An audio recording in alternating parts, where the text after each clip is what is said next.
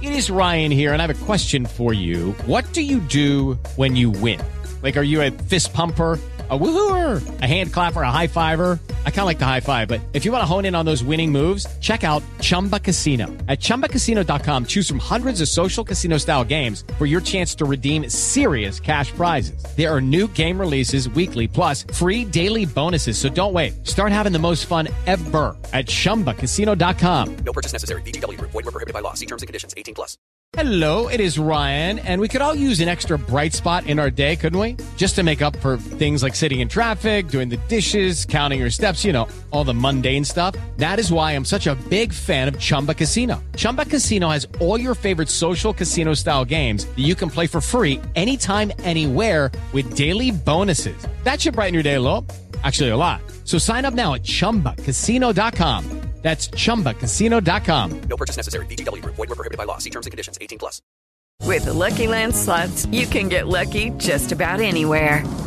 This is your captain speaking. We've got clear runway and the weather's fine, but we're just going to circle up here a while and get lucky. No, nothing like that. It's just these cash prizes add up quick. So I suggest you sit back, keep your tray table upright, and start getting lucky.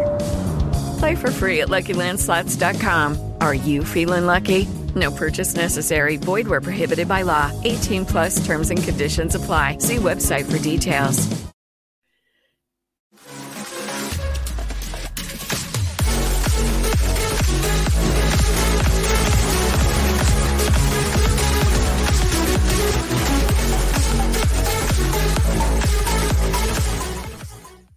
Hey everyone, welcome back to the Always Arsenal show, my very first summer season show, and what a guest we have tonight.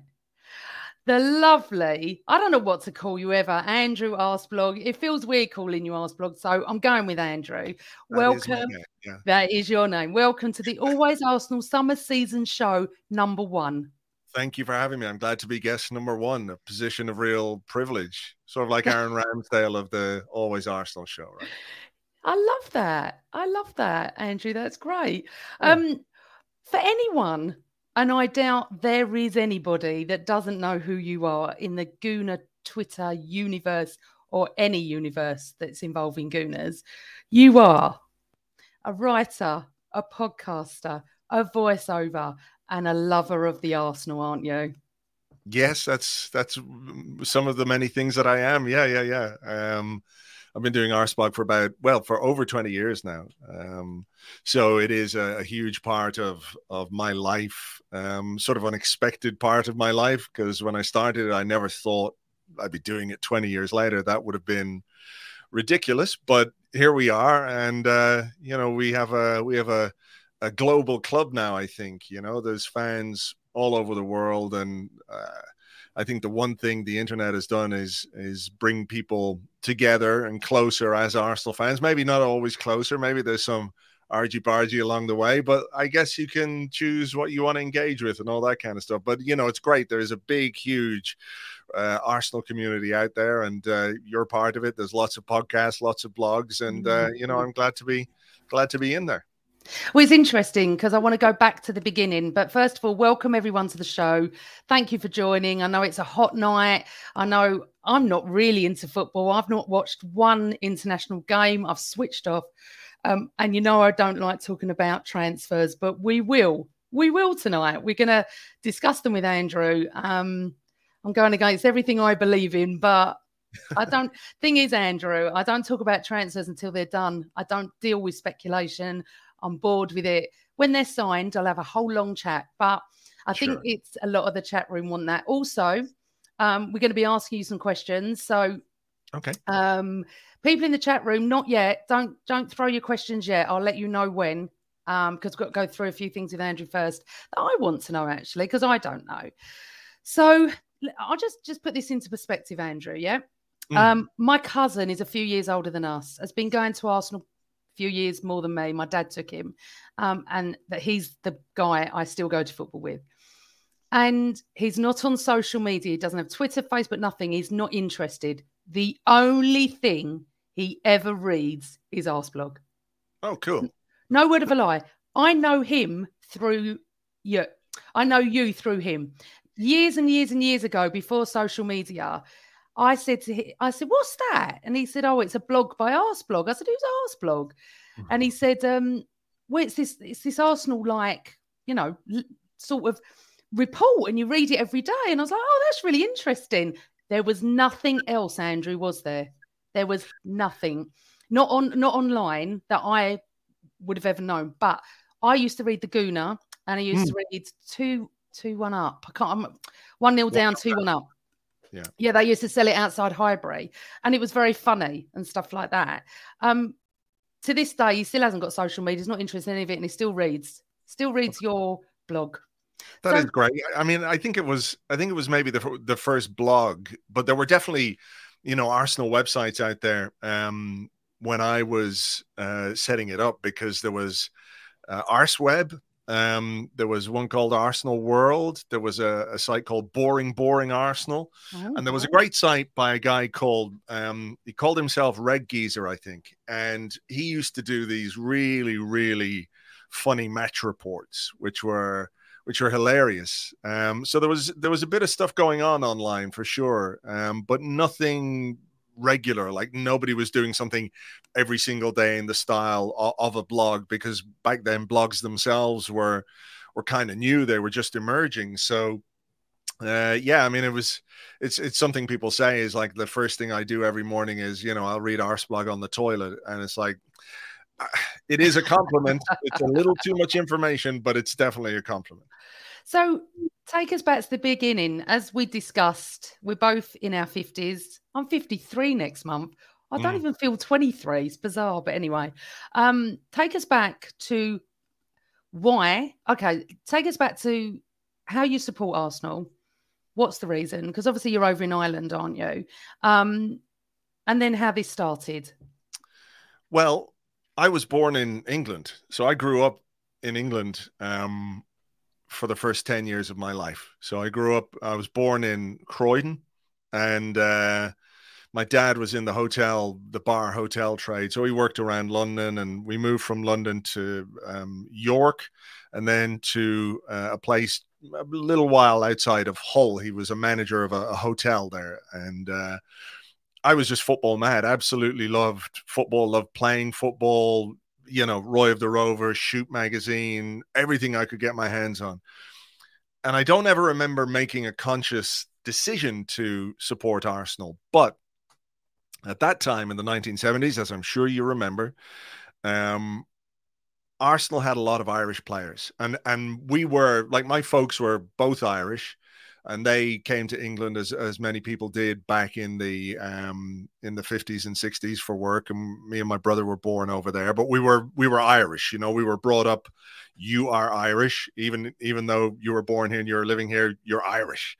And at that time, Arsenal had Liam Brady, they had Frank Stapleton, they had David O'Leary, they had John Devine. They also had Pat Jennings, Pat Rice, Sammy Nelson from Northern Ireland. And I was too young really to understand what the difference was between the Republic of Ireland and Northern Ireland. It was just green. They were Ireland as far as I was concerned. And maybe that's a contentious thing to say as you get a bit older and you become aware of the political situation. But I'm absolutely convinced that that's what it was. It was that connection to Ireland plus football equals Arsenal. I don't really know how to describe it. I think that's what it was. Like, I don't remember exactly why, but that's my guess as to why that happened. Just a football mad kid, and I saw all these Irish players and identified pretty strongly with them. Yeah, definitely Irish in the 70s, definitely, because that's when I started. My dad's favourite player was Chippy Brady, so I was brought up on that. There was a massive Irish contingency. John Devine honestly give me nightmares when you said his name, and David O'Leary, and of course all that. Okay, so you're growing up, you're an Arsenal fan, you're living in Ireland. Teenage years weren't easy, were they, supporting Arsenal? We were absolutely terrible up to 1986. I was at school between 1980 and 85 with all Spurs fans, so I didn't get a chance to get my own back at any point because I'd left school. Growing up, I was in an area of Tottenham, West Ham, no one else really, Arsenal. So there was us. But obviously that wasn't the case for you, was it? No, I mean, pretty much everybody in Ireland follows an English football team. Well, not everybody, but I mean, it's very common for every football fan you meet here to follow an English team of some description. Obviously, Celtic is a very big team here as well. People support their local teams, but the League of Ireland is not necessarily the greatest league. So everybody has an interest in English football. And traditionally, the two big clubs here are Liverpool and Manchester United. Liverpool, obviously, because of how close it is and how many Irish people went to Liverpool and ended up in Liverpool, and you've the Irish families all over, and similarly Manchester. But I think as well, there were some Irish players at Manchester United. John Giles, who's a very famous Irish player, and people connected, I think, in that way with Man United. They were a very successful club as well. When you think they won the European Cup back in the 60s and everything else. So, it's different.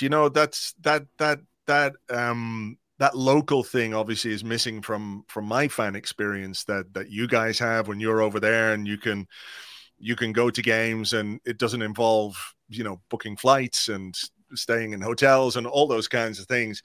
But, I think that's what's been really interesting about Arsblog over the years is that people's experience, nobody is saying, or certainly I've never said that my experience is going to be the same as somebody who lives on the Holloway Road. It's just not. That's not how it works, and never would be how it works. So you can't set yourself up to say, I'm the same as you. It doesn't mean it's different or better or whatever, but it's different. And I think one of the great things about having this global fan base now is people are embracing the fact that fans have different experiences and experience the club and go through all the emotions in a different way. You could have guys who've, watched us win the FA Cup recently, but are basically sitting somewhere on their own because they don't have any Arsenal friends around them. That's a different experience from, let's say, being in the stadium or being able to celebrate with friends or all the thousands of people that end up back in North London on a night when we win the FA Cup, and it's amazing, So that experience of it was certainly different. I don't know that the bragging rights are quite the same, I've never really understood that, because I don't live on the Holloway Road, so my experience would be different. I live 40 minutes from Arsenal. Yeah. But the guy I was telling you about, my other cousin, his brother, who was with us at Anfield 89 and the Cup finals, emigrated to Perth in Australia. And he gets up at 3, 4, 5 in the morning to watch Arsenal. So who says who's, this super fan, better fan? I don't go all the away games. I've got a season ticket at home, but I've never understood this. And honestly, Andrew, my dad, to me, is the biggest gooner on the planet. Yet he stopped going 5 years ago. He had a season ticket since the 60s. Too old, too much money. The club didn't look after him. And he thought, you know what? It's too much. He's in his 70s, yeah? Yeah. No one would ever beat him in my eyes. There's so many stories about him, Andrew. And, so just because you're in Ireland or someone's in Australia or someone's in Africa or America, I've never understood people that go, oh, they don't have a right to have an opinion. No, I completely with you. I mean, look, I'm an Irish guy who set up a blog about Arsenal while I was living in Spain and then came back to Ireland, so I'm in no position to tell anybody anything. And I think the inclusivity is really important, being inclusive to fans wherever they're from, is just a really important part of being, like, one of the great things about football, and we all are invested in the matches, and we all want Arsenal to win and want Arsenal to do well, but the community aspect of it, like, if you win a game, it's great, you go have a couple of pints with your mates afterwards and whatever. If you lose, you still go and have a couple of pints with your mates, and you're a bit downhearted, but you talk it out and it's good. And I think that aspect of things is really one of the best things about Arsenal and one of the best things about football. And for some people who are lucky enough to be able to come to games, they experience it, and they, to a man and woman, they absolutely love it. When I meet people over at games, and you meet people going, we're from the States, this is our first time ever coming, and they're just sort of looking around at what's going on, like a packed pub and everyone's singing, and it's just an experience, So I think however people can connect with that is really important, in my opinion. And for a lot of people, it's just always going to be distant. It's always going to be online, but they can still be part of it. Oh, absolutely. So when I went to New York about 5 years ago, it was the Crystal Palace away game where Bellerin went to the Arsenal fans and they all started rowing. Do you remember? We were awful, yeah. So I was in a pub again. It was a Monday night, but it was a Monday afternoon for Americans. And I watched it with some Americans. This pub in New York is dressed in Arsenal stuff, tops of Thierry Henry, everything. I walked in and I felt weird. I felt like I don't deserve to be in here. I know it sounds a weird thing. I just felt, and it was lovely. Lots of people on Twitter came to say hello and watch the game, and it was the most awful game, obviously, we experienced. Yeah. But they're obsessed.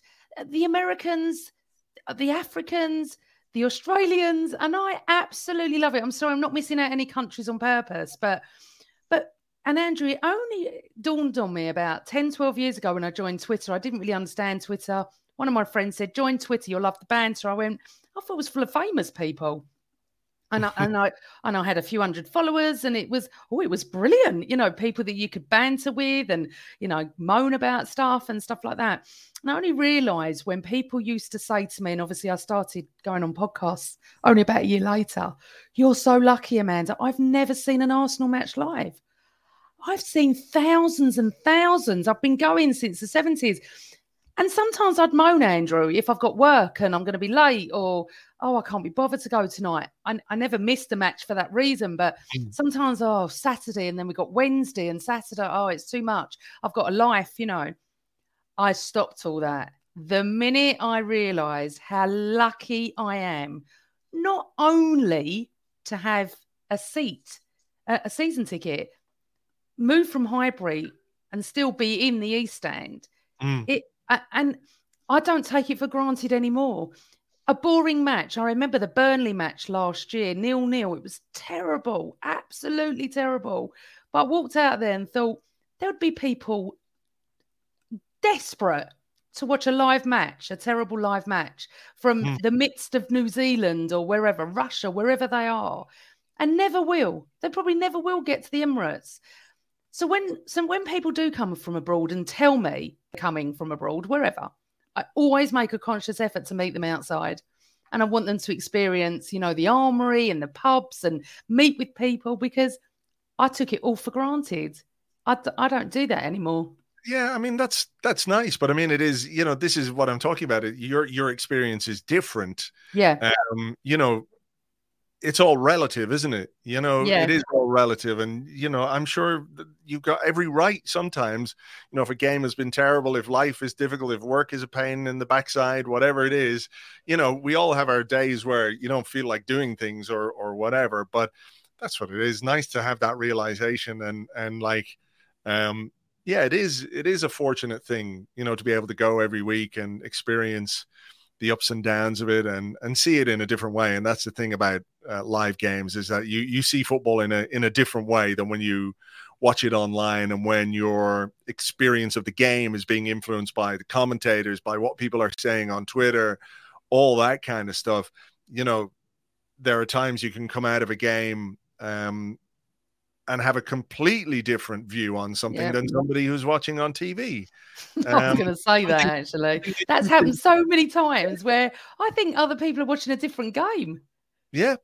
But again, it's part of that is because I'm not saying they're being told what to think or that they're not capable of thinking for themselves, but you can hear it sometimes in a game. I'm not just talking about Arsenal here. You can hear it straight away. Let's say where the commentator or the co-commentator, they've got a little agenda. They've got something that they want to, get across, whether it's how good the home fans are, how bad the home fans are, how weak the opposition defense is, something like that. And they sort of hammer this home, and then that colors your perception of what it is you're seeing, because they're talking about it all the time, whether or not it's actually 100% accurate.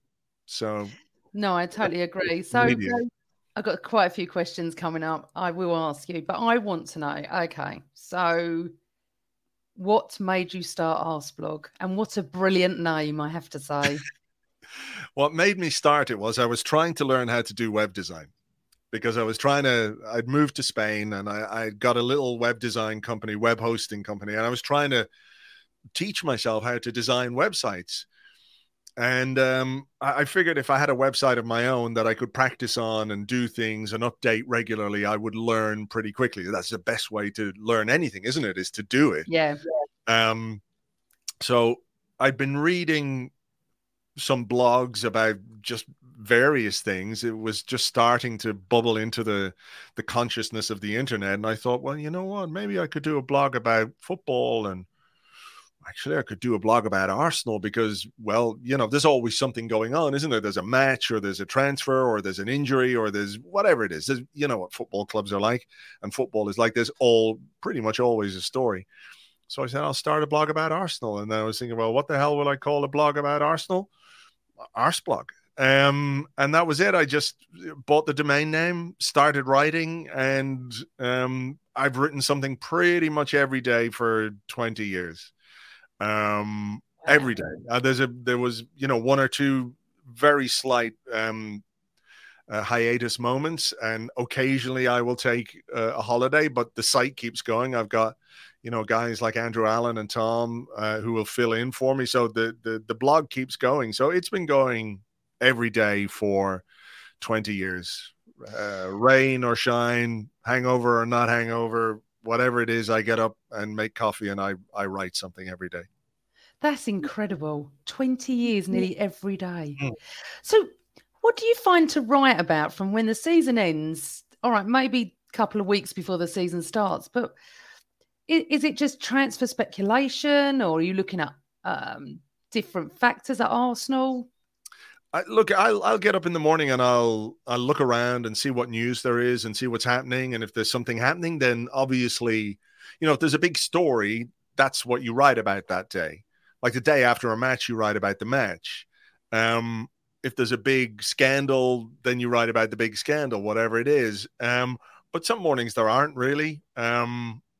Some mornings there aren't really big stories, so you have to get a little bit creative. You have to think about things. You have to think about maybe things from a broader perspective, and try and analyze a situation at the club or whatever it might be. And then there's other days where there's just literally nothing happening in Arsenal, in football.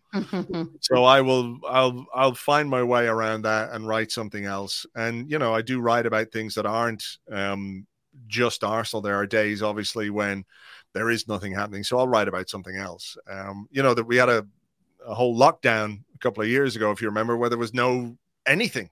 There was nothing, no football, no anything. But I kept going and kept writing about whatever. So it can be a little bit challenging, but it's also quite fulfilling as well. If you sit down in the morning and you're looking at your keyboard and you've got to write 1,000 words and there's nothing to write about, when you get to that point where you've finished the blog post, it's quite fulfilling, So I just let my mind wander and see where it goes. And at this point, it's just so ingrained in my morning routine that it would feel weird not to do it, So I'm just going to bring a couple of questions in, then I want to go back to your podcasting with James and stuff. Right.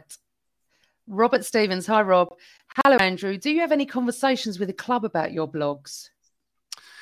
No, not really. I mean, I know that they know it, and obviously I've got to know some people in the club over the years. They're aware of, what we do on the website, what we do on the podcast and everything else.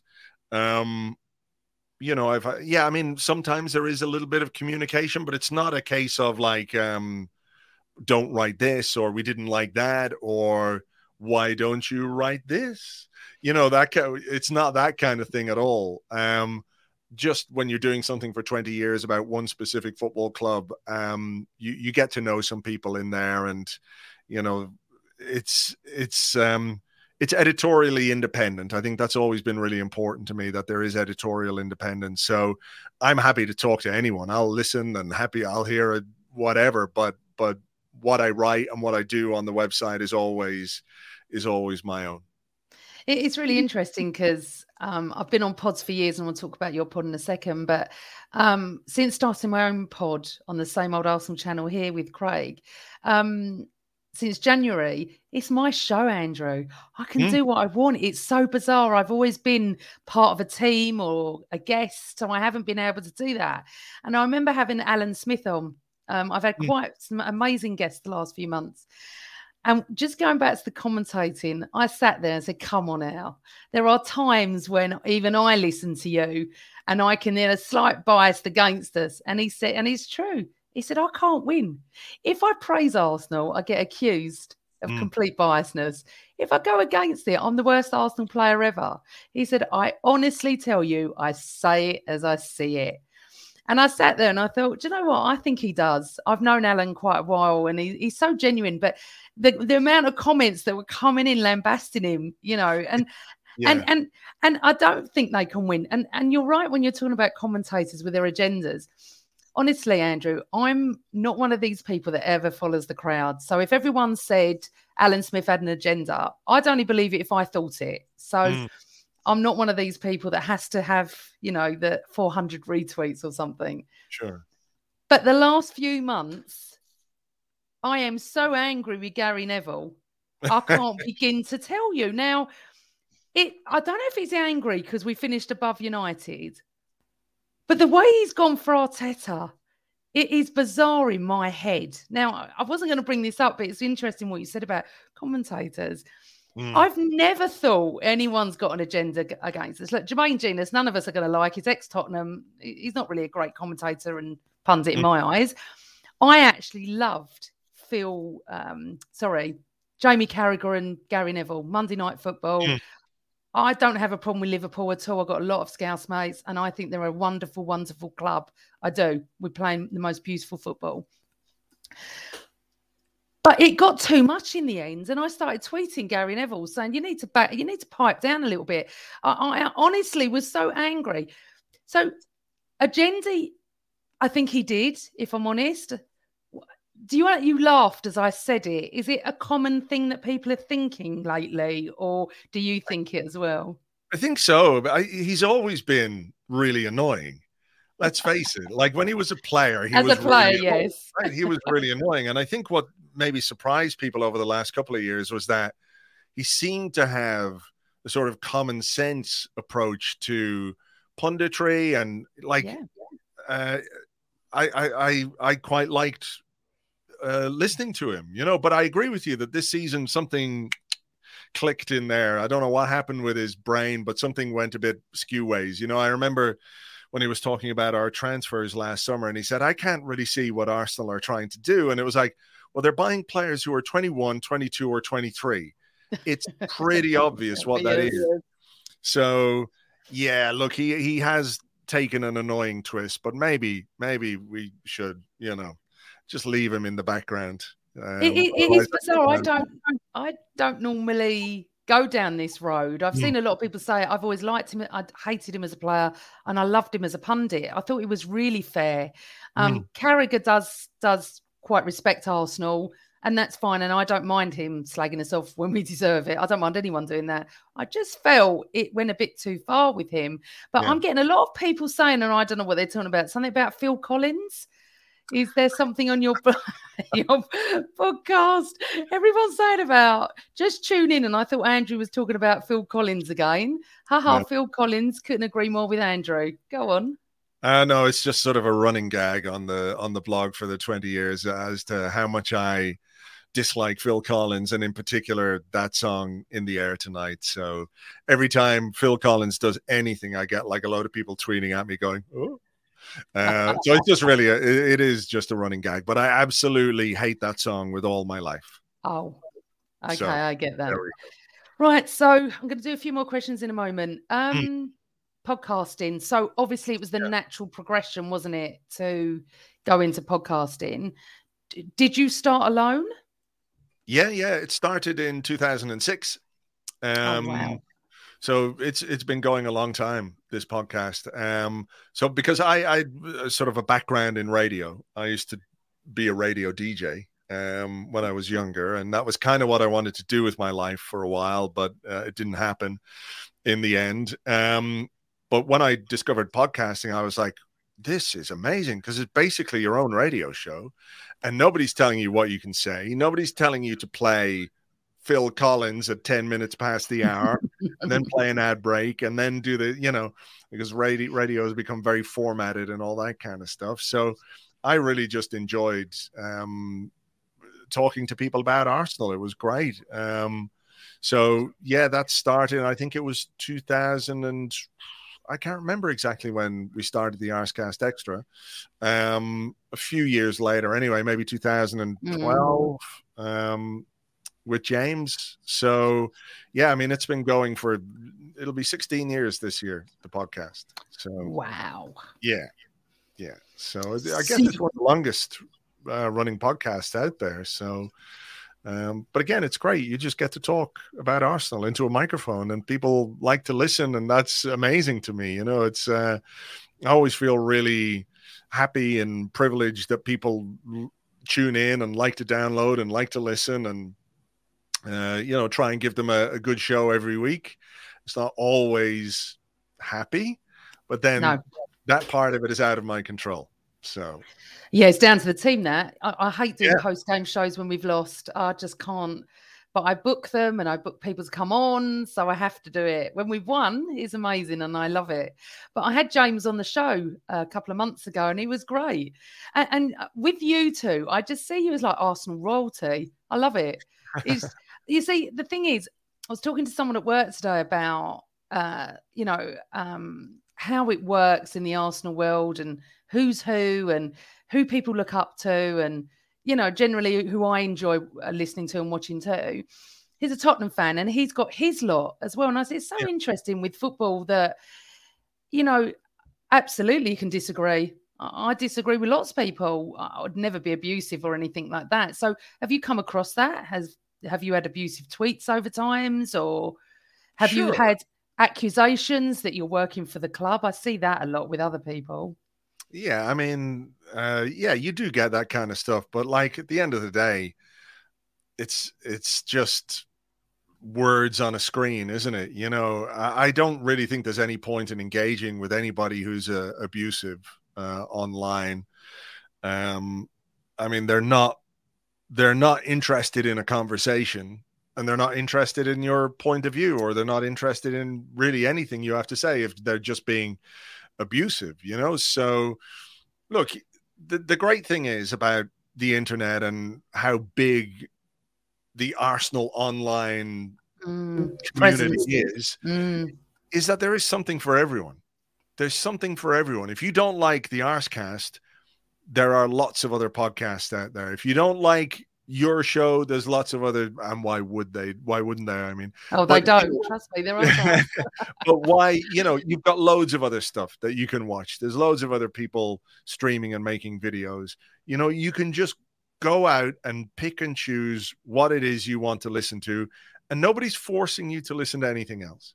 Nobody says you have to agree with them. Nobody says is going to make you sit down every week and make you listen to the Arscast. If you don't want to, just don't do it. And then you get on with your life and have a nice time, and I'll get on with my life and have a nice time, and everyone's happy. And I think that's the way that's the way you have to deal with stuff like that. That's far too sensible. You know that, don't you? It's like when people hate EastEnders, just don't watch BBC One at 7:30 on a Monday night then. Why do you have to moan about it? It's so true. I'll never forget.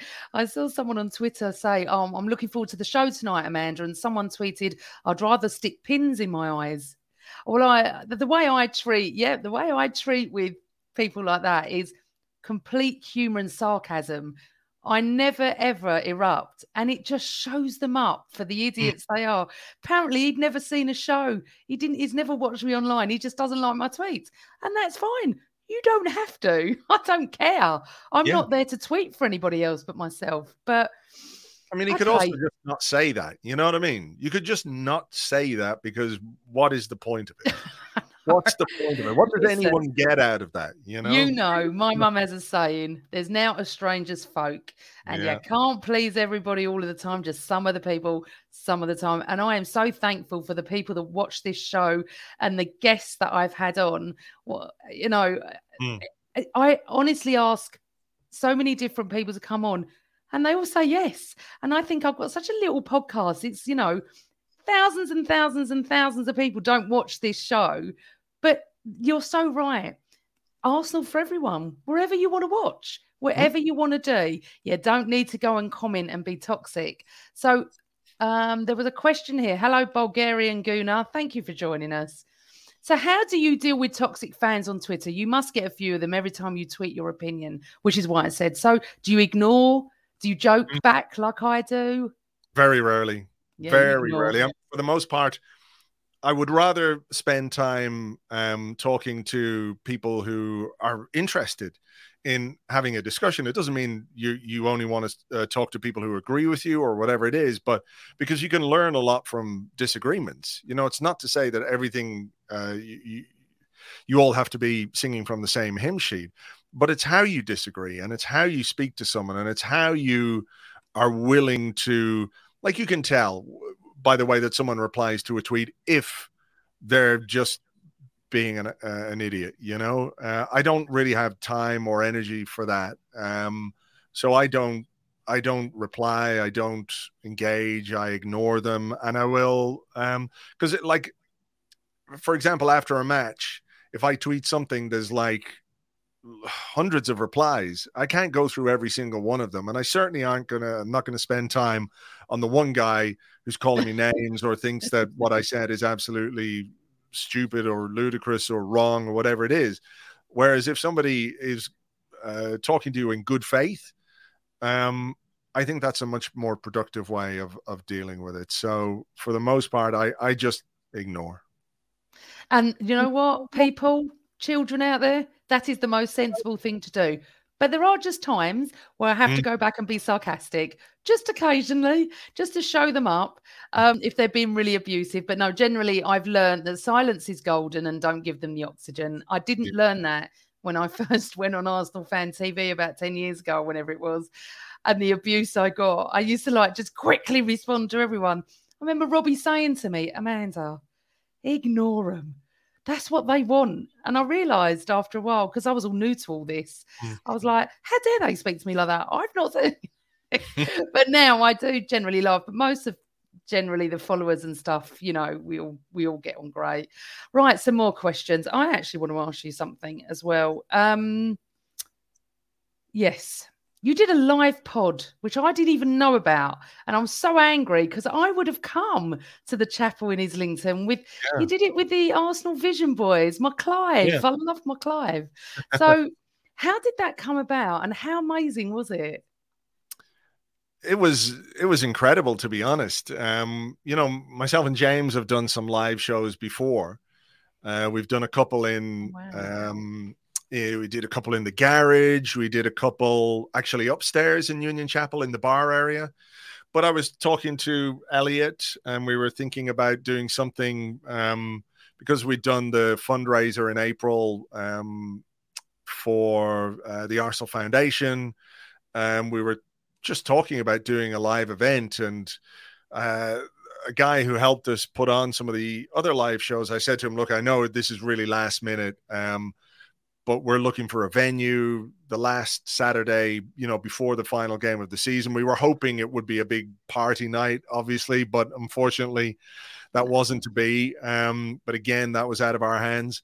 And he came back and said, yeah, Union Chapel. And I was thinking, the bar is a bit small. And he said, well, no, the whole thing. I was like, oh my God, there's no way we're going to sell that many tickets. But we did. And it was just genuinely a real thrill to meet so many people who listen to both podcasts, who wanted to come and enjoy a night of sort of Arsenal chat and everything else. So it was amazing though, walking out, and you've been in there? I assume you've been in the. No. I saw amazing. it advertised after with people in there, hundreds of people. It was completely packed out, wasn't it? Sold out. Yeah, I think there was over 850 people in there, which is just astonishing. And to walk out and just see all those people, it was like, oh my God, because you're looking around and you're looking at the stalls, and it was something else. It's on. People can watch it if they want. It's on the Arsblog YouTube channel, so we've got it up there. People can go and have a look at it. I mean, the football chat is kind of out of date because it was 3 or 4 weeks ago at this point. But just to give you a flavor of what it was like, it was fantastic, and hopefully we can do some more of those in the future and next season as well. Right. Well, I love my Clive. Clive and I have been friends for quite a while. We've done a few podcasts together. And I asked him to send me something for you. So let me find it. And I'm going to play it. Hold on a second. And I'm going to come to your questions in a moment. I've got so much to ask you, Andrew. But at the end of the day, I want to get the questions in. So let's watch this. Hey, mate. Hope you're well. This is Clive. And I have a question for you, Andrew. First one is, what do you think about the fact that Arsenal are potentially looking at a false line forward when a couple of our competitors are looking at or just bought tall forwards? Do you think we're suddenly out of fashion, or do you think it's the right direction to go? And as is my want, I've got another question in my mind from a midfield perspective. Do you think we need to add more technical ability or more physical ability? Just wonder what you're thinking. I hope you're well. Take care of the pair of you. Bye-bye. I love my Clive. The voice. You too should do like CDs or something. Both your voices. I can't tell you which one's my favourite. I love them both. Thanks, Clive. So, Andrew, you got to answer question 1 about the false 9 forward. And then the midfield. Yeah. I mean, I have to say I would like somebody with a bit more physical presence in the squad up front. I think that would be useful for us. I mean, look, you don't just want to bring in a guy because he's tall or because he's big. He's got to be good as well. That's the reality. And that might be the challenge, is to find somebody who ticks the physical box, but also ticks the quality box as well. But I do think that if we had that other striker, a second striker who can give us something a little bit different from what we hope Gabriel Jesus will bring when he joins, and also Eddie Nketiah, who I think is going to be our number 2 striker next season, I would be quite interested in it. And I think you have to look at what the other teams are doing as well a little bit, because City have brought in Haaland. Nunez has gone to Liverpool. Now, he's not quite the same, but he's still 6'1". He's not a 5'9", 5'10" guy. Tottenham have their big center forward, who's much as we don't like him, he's a big guy, which makes it, more painful for him, I think, when he falls to the floor doing his diving. But that's another thing. Chelsea have got Lukaku, and they've got some presence up there as well. And I do wonder if maybe it is something that we need to consider. So I'm quite curious. I'm not necessarily expecting it, but I would certainly be open to that if the club could find the right player. As for the second question about midfield, it was, do we need more technical ability or do we need more physicality? Yeah. I think we need more craft, more creativity. I know Clive would really like a strong runner in the center of midfield. But a nice Patrick Vieira, Andrew. Yeah, but look, wouldn't we all like a nice Patrick Vieira? If we could get one. People have been trying to find a new Patrick Vieira for a long time, and I don't think that they ever will. So that's a fool's errand, really.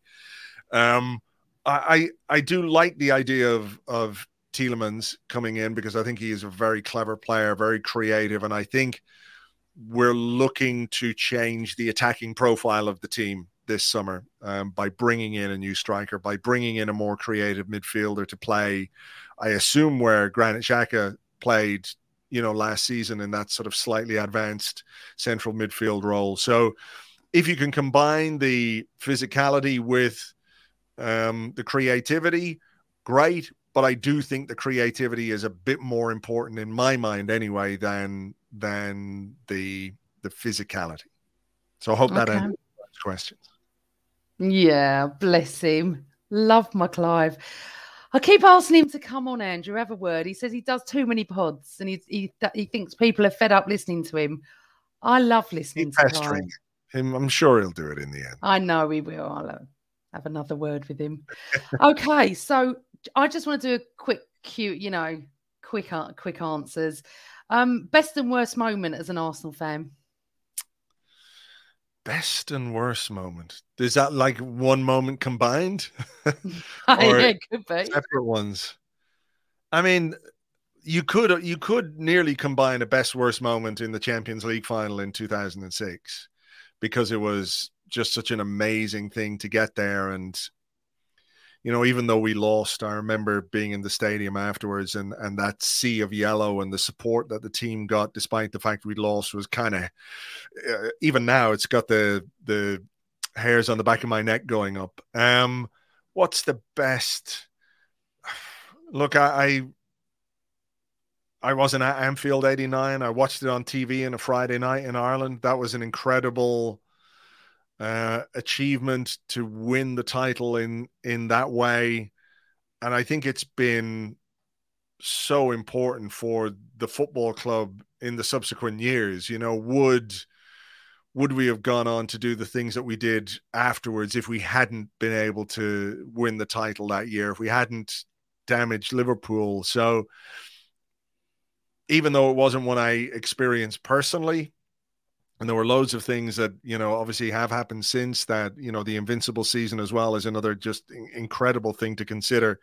I do think Anfield 89 is sort of like, when you go to Blackpool and you get a stick of rock and there's a word all the way through the stick of rock.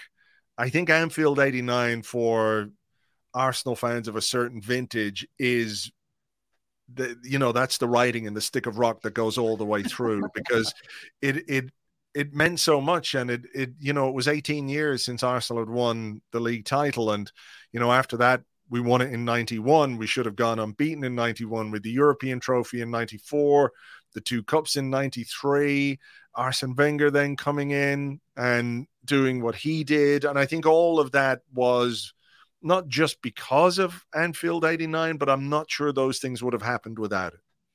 Interesting. Look how old you're going to now feel. Look at this. Paul Nell. I wasn't alive in 89. I was behind the goal in 89, Paul. I was, oh God, I always get this wrong. Nearly 19. You're making us feel old. Okay, so a quick one as well. You haven't told me your words. Oh, so sorry, the Champions League final. Yeah. So Andrew, I've never been to a away game in Europe ever, apart from the Champions League final. Right. So it's the only one I've ever been to. There are many reasons why I won't go. Financial, and then I hear the stories about the police, and I just couldn't handle it. So, but of course, I had to go to that.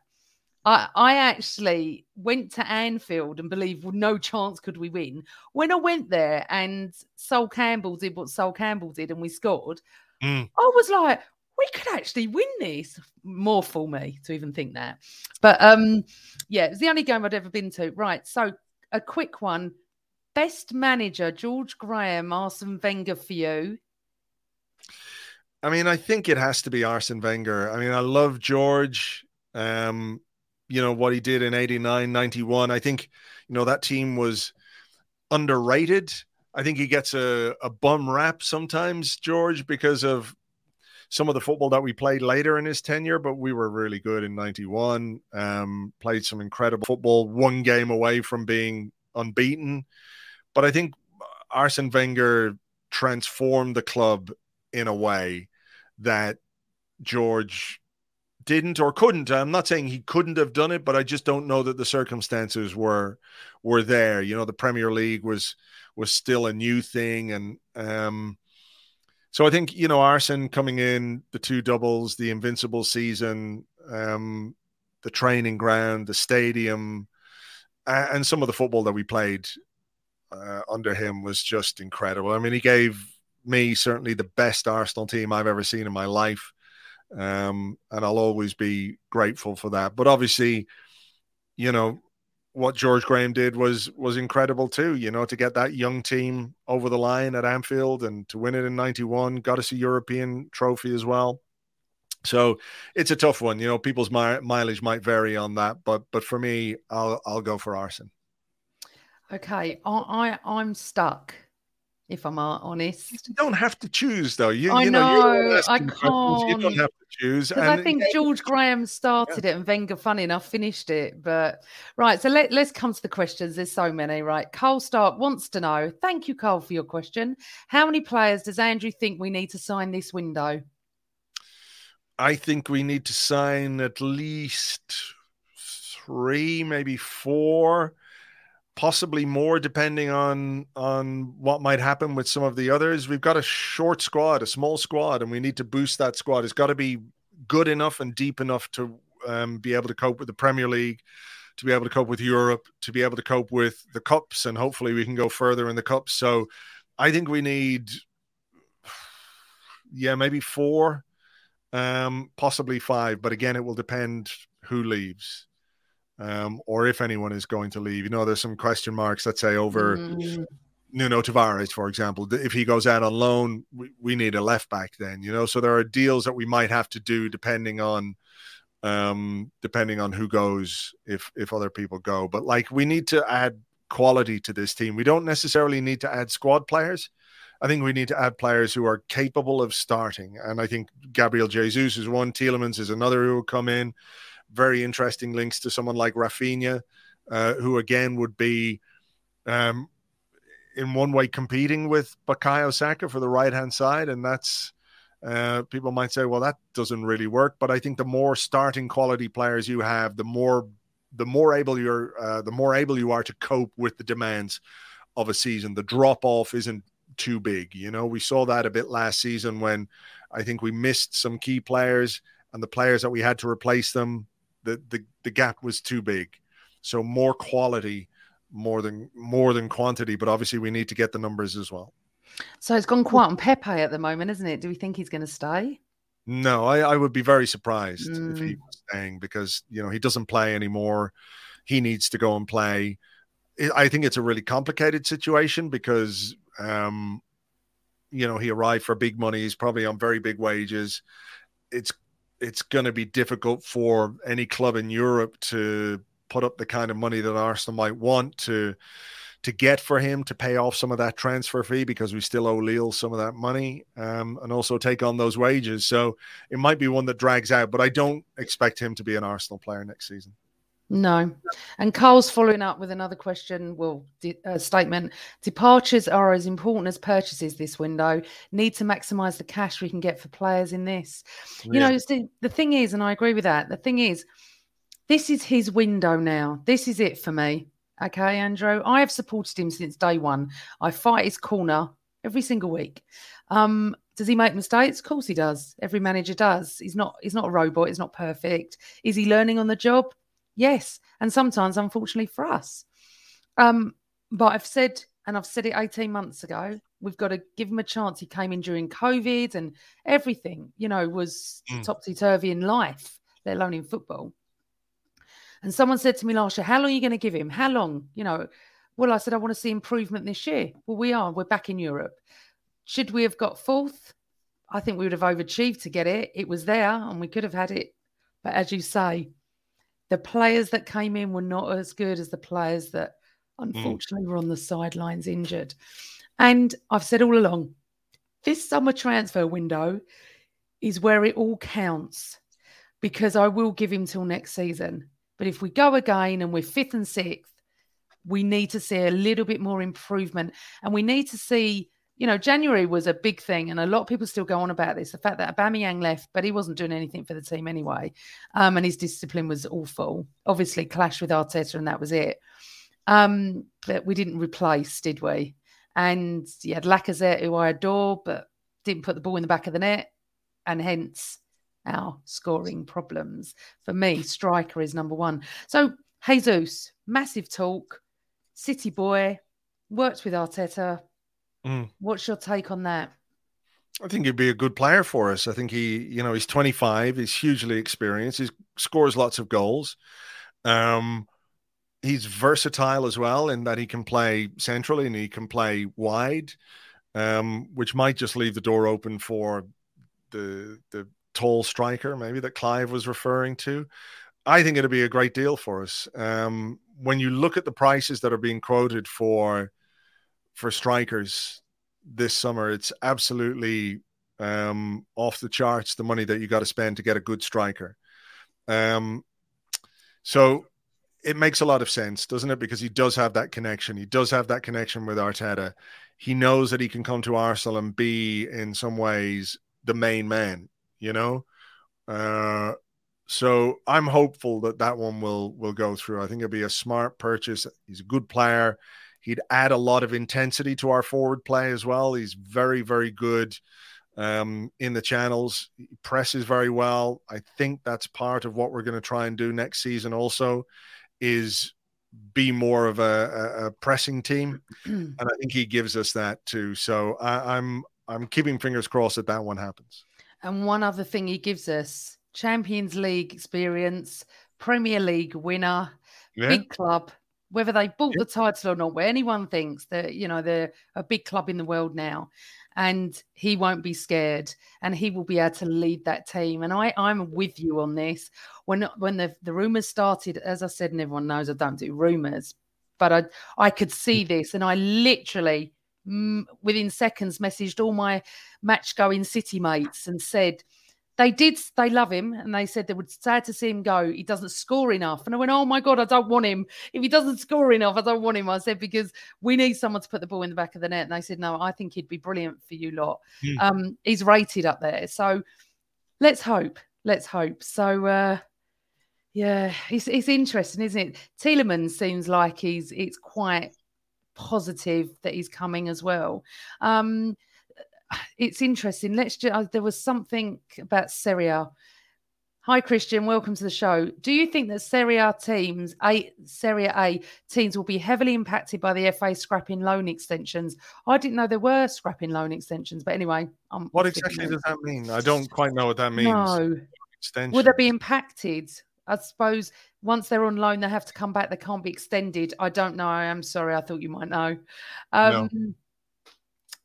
Right. Robert's got a statement. I'm not sure about top four. I think our best chance is Europa League. I just have that feeling. I thought that. It was interesting because I had Stuart McFarlane, Arsenal's photographer, on. And great news, people. He's coming back. He's true to his word. He said, I'll come back at the end of the, in the close season. And he's coming back. He'll be on my next show. And you can't have someone more closer to Arteta and the players than Stuart. Yeah. He even said he came on just before during the injury to Partey and Tierney. He said, I think we won't. I'm sure he said, and I know I'll be quoted because it is on the YouTube. He thinks that we won't hit top four. We'll just miss it. That was when he's a couple of months back. And I agree. At the time, I was like that, but then we were so close, and obviously we didn't. But we need top players, don't we? Enough already with the squad players. We can't do it this season. We can't do it. Right. Okay, so that's interesting. Robert Seagal, welcome again to the show. My business partners are City season ticket holders. They said they prefer to keep Jesus than Sterling. Yeah, well, I mean, he's got a year left on his contract, Gabriel Jesus. So I think City are probably in a position where, they're going to sell. They brought in Haaland. He'll know that his playing time there is a little bit going to be impacted by that obviously. When you bring in a guy like that, he is going to be the main man at Man City. So, I'm sure he would have preferred to come to an Arsenal side that was going to be in the Champions League next season, and we would have all preferred to be that club for him as well, and for all of us too. But it is what it is, and I'm hopeful, that the groundwork that we hear about, all these months of discussions behind the scenes with the player, will mean that he chooses Arsenal. He's convinced by not just what we can give him now, but what kind of club and what kind of team he can be part of, because I think that is an important aspect of it. Is when you are talking, as you said, about a guy with loads of Champions League experience, you are talking about a guy with loads of Premier League medals to his name, regardless of the fact that they're City and we know that there's a special circumstance. Those are things that you want to have more of when you're a footballer. When you've come to England, you've won trophies and medals, you don't just want to sit on those, you want more. And hopefully that is part of what he sees for himself at Arsenal, and Mikel Arteta and Edu have been able to convince him of, before this thing goes down. Fingers crossed. I know. People are losing their absolute, can't say the word shite, because we haven't had any big signings. I do. It does make me laugh. I normally stay away from Twitter, but I don't get involved in this during July time. Right. So he's explained it. So it means after a year loan, they can't make another extension. A clause will have to be made with an obligation to buy or an option to buy. Hence, this would be a problem for Italian clubs. But didn't we have that? We just had the obligation with the Lucas Torreira thing where there was an option to buy, and they went back on that option. Well, they didn't go back on the option. They offered us a much lower price for Lucas Torreira, and that deal has fallen through. Yeah. So we'll see. I don't know if we're going to be loaning any players to Italy anyway this summer. Maybe Torreira, but I think again he's a guy with a year left on his deal, and I think they'll be looking to sell him. Yeah. As Phil said, it's not silly season, it's Muppet season. I do love that. Oh my God, Andrew, 1 hour. Where the hell has it gone? Are you okay for a few more minutes if I can get a couple of questions? Or I got 5 more minutes if that's okay. 5 more minutes. That's fantastic. Yeah. Anyone got any major questions before we say goodbye to Andrew? So sorry I didn't get your questions up at the beginning, but it's so great. I wanted to know all about how Andrew started, and it's just been incredible. If not, I can let you go now. It's going to be interesting. I'm going to ask you my one last questions. What are your aspirations for next season? I would really, I know people don't want to be in the Europa League, but I'd really like us to win it.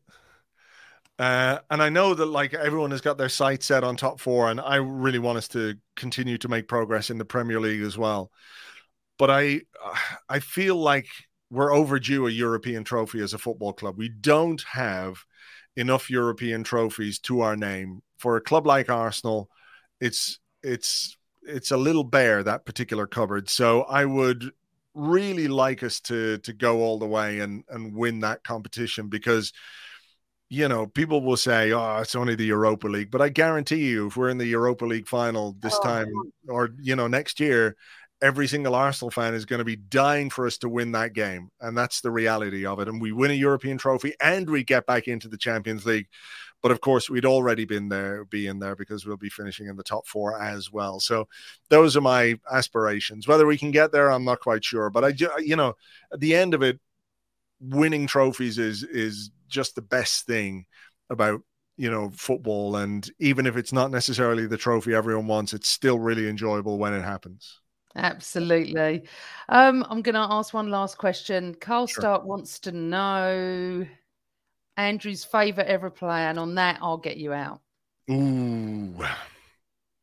I mean, my first hero was Liam Brady, obviously, but I was a kid and I never really saw Liam Brady play for Arsenal apart from some cup finals, one of which was very famous and the other one was very disappointing.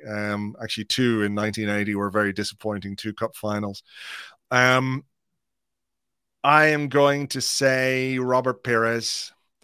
I just loved Robert Pires, loved the swagger, loved the technique, loved the goals, loved the French, all of that. I just loved watching him play, So look, we've been very, very lucky to have some amazing players at Arsenal down the years, and I could go through a list and talk to you about Dennis Bergkamp.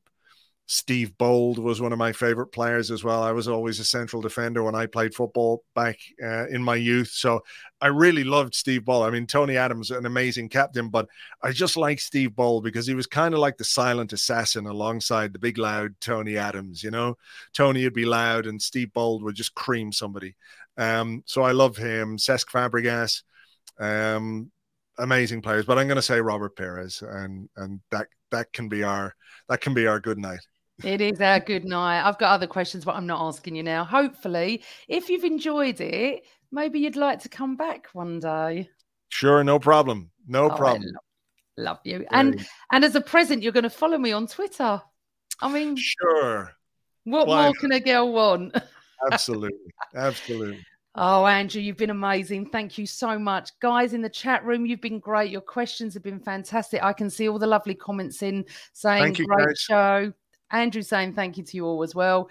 Please subscribe to the Same Old Arsenal channel. I'm going to do a few summer season and I'm hoping that we'll do a transfer show and I'll have a standing host because I'm just not interested. I do apologise.